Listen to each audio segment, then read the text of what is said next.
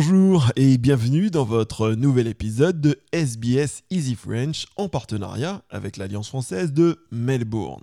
Chaque semaine, vous avez rendez-vous avec Easy French, votre compagnon d'apprentissage à votre rythme. Et n'oubliez pas de vous inscrire à notre newsletter pour recevoir la transcription de cette émission et de toutes les autres sur votre boîte mail tous les vendredis. Je m'appelle Thomas et tout de suite, c'est votre journal. Et on commence tout d'abord par les titres. Le ministre de l'Énergie, Chris Bowen, a défendu le projet du gouvernement de plafonner temporairement les prix de l'énergie. Dylan Alcott a appelé à plus de formations dédiées à l'accessibilité et à l'inclusion dans le milieu du travail. La pression monte au Parlement européen afin qu'il réexamine les récentes décisions concernant le Qatar, alors qu'une enquête se poursuit sur les allégations de corruption liées à l'État du Golfe. Comme je vous le disais en titre, le ministre de l'Énergie, Chris Bowen, a défendu le projet du gouvernement de plafonner temporairement les prix de l'énergie comme mesure de soutien aux ménages.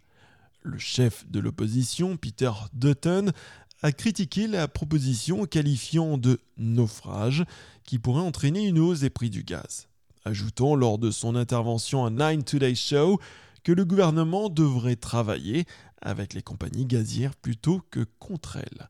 Le ministre de l'Énergie et du Changement climatique, Chris Bowen, a déclaré que la proposition est faite pour protéger les familles des effets de la guerre en Ukraine sur les prix de l'énergie. It's a comprehensive plan. Deals with the price of coal and gas, which is what has led to this energy crisis. Right around the world, coal and gas are at record prices. As well, we're putting $1.5 billion on the table, working with the states to provide real relief to Australian families. So if people vote against that package, they are voting against real relief for Australian families. L'Australien de l'année représentant des personnes à mobilité réduite, Dylan Alcott, a appelé à plus de formations dédiées à l'accessibilité et l'inclusion dans le milieu du travail.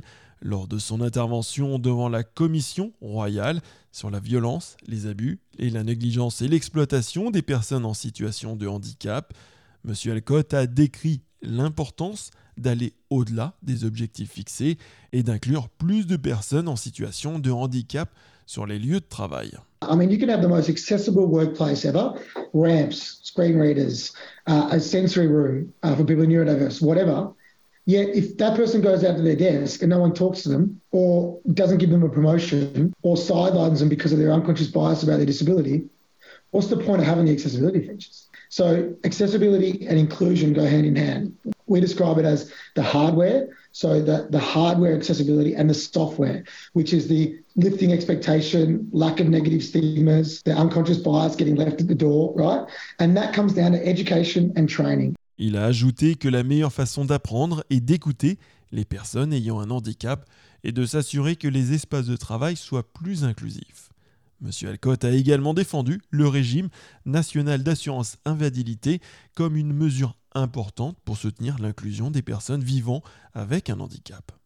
L'ancien PDG de la société de crypto-monnaie en faillite FTX, Sam Bankman-Fried, a été arrêté aux Bahamas à la demande du gouvernement américain. Bankman-Fried fait l'objet d'une enquête criminelle par les autorités américaines et celles du Bahamas à la suite de l'effondrement de FTX le mois dernier. L'arrestation de Bankman-Fried intervient juste un jour avant son témoignage devant le comité des services financiers de la Chambre, aux côtés de l'actuel PDG de la société, John Ray. Bankman-Fried a déclaré récemment qu'il n'avait pas sciemment abusé des fonds des clients et a déclaré qu'il pensait que ces millions de clients en colère finiraient par être indemnisés. La pression monte pour que le Parlement européen réexamine les récentes décisions concernant le Qatar, alors qu'une enquête se poursuit sur les allégations de corruption liées à l'État du Golfe. Le Parlement a déjà décidé de retirer l'un de ses membres, la vice-présidente Eva Kaili, de son rôle en raison de son implication présumée dans le scandale de corruption. Les projets de vote du groupe sur une proposition visant à étendre les voyages sans visa vers l'Union européenne pour le Koweït, le Qatar, Oman et l'Équateur ont également été abandonnés. Mais la chef de la délégation pour les relations avec la péninsule arabique, Hanan Neumann, affirme que davantage doit être fait. I really think we need some kind of committee in the European Parliament that looks back at the decisions that have been made that are linked to this alleged corruption scandal, re-evaluate who took what positions, why, who accepted these files, and yes, maybe we have to reconsider some of the decisions that have been made. Le prince Harry a accusé dans la dernière bande-annonce de la série documentaire Netflix controversée l'opinion publique de mentir afin de protéger son frère le prince William.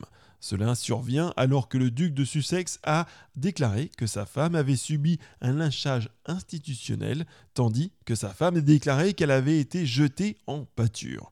Le documentaire sur Harry et Meghan avait été rendu public lundi avant la sortie des 3 derniers épisodes. I wonder what would have happened to us had we not got out when we did. Our security was being pulled. Everyone in the world knew where we were. I said, we need to get out of here. To see this institutional gaslighting. But I wasn't being thrown to the wolves, I was being fed to the wolves. They were happy to lie to protect my brother. They were never willing to tell the truth to protect us. I've always felt as though this was a fight worth fighting for. Et tout de suite, on passe au sport et plus particulièrement en natation. Aujourd'hui marque la journée d'ouverture des championnats du monde de natation, FINA 2022. Sur 25 mètres à Melbourne, près de 1000 concurrents venus de 160 nations y participeront au cours des 6 prochains jours. Des médailles devraient être décernées dans 46 événements ainsi qu'un prix d'une valeur de plus de 3 millions de dollars.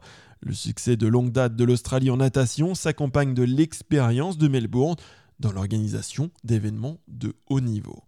Certaines des plus grandes stars du monde prendront le départ dès le premier jour, y compris le médaillé d'or olympique Kaylee McEnroe qui affrontera sa rivale numéro 1, la quadruple championne olympique canadienne Kelly Mass. Merci d'avoir suivi votre journal en français. Nous nous retrouvons la semaine prochaine pour un nouvel épisode de SBS Easy French.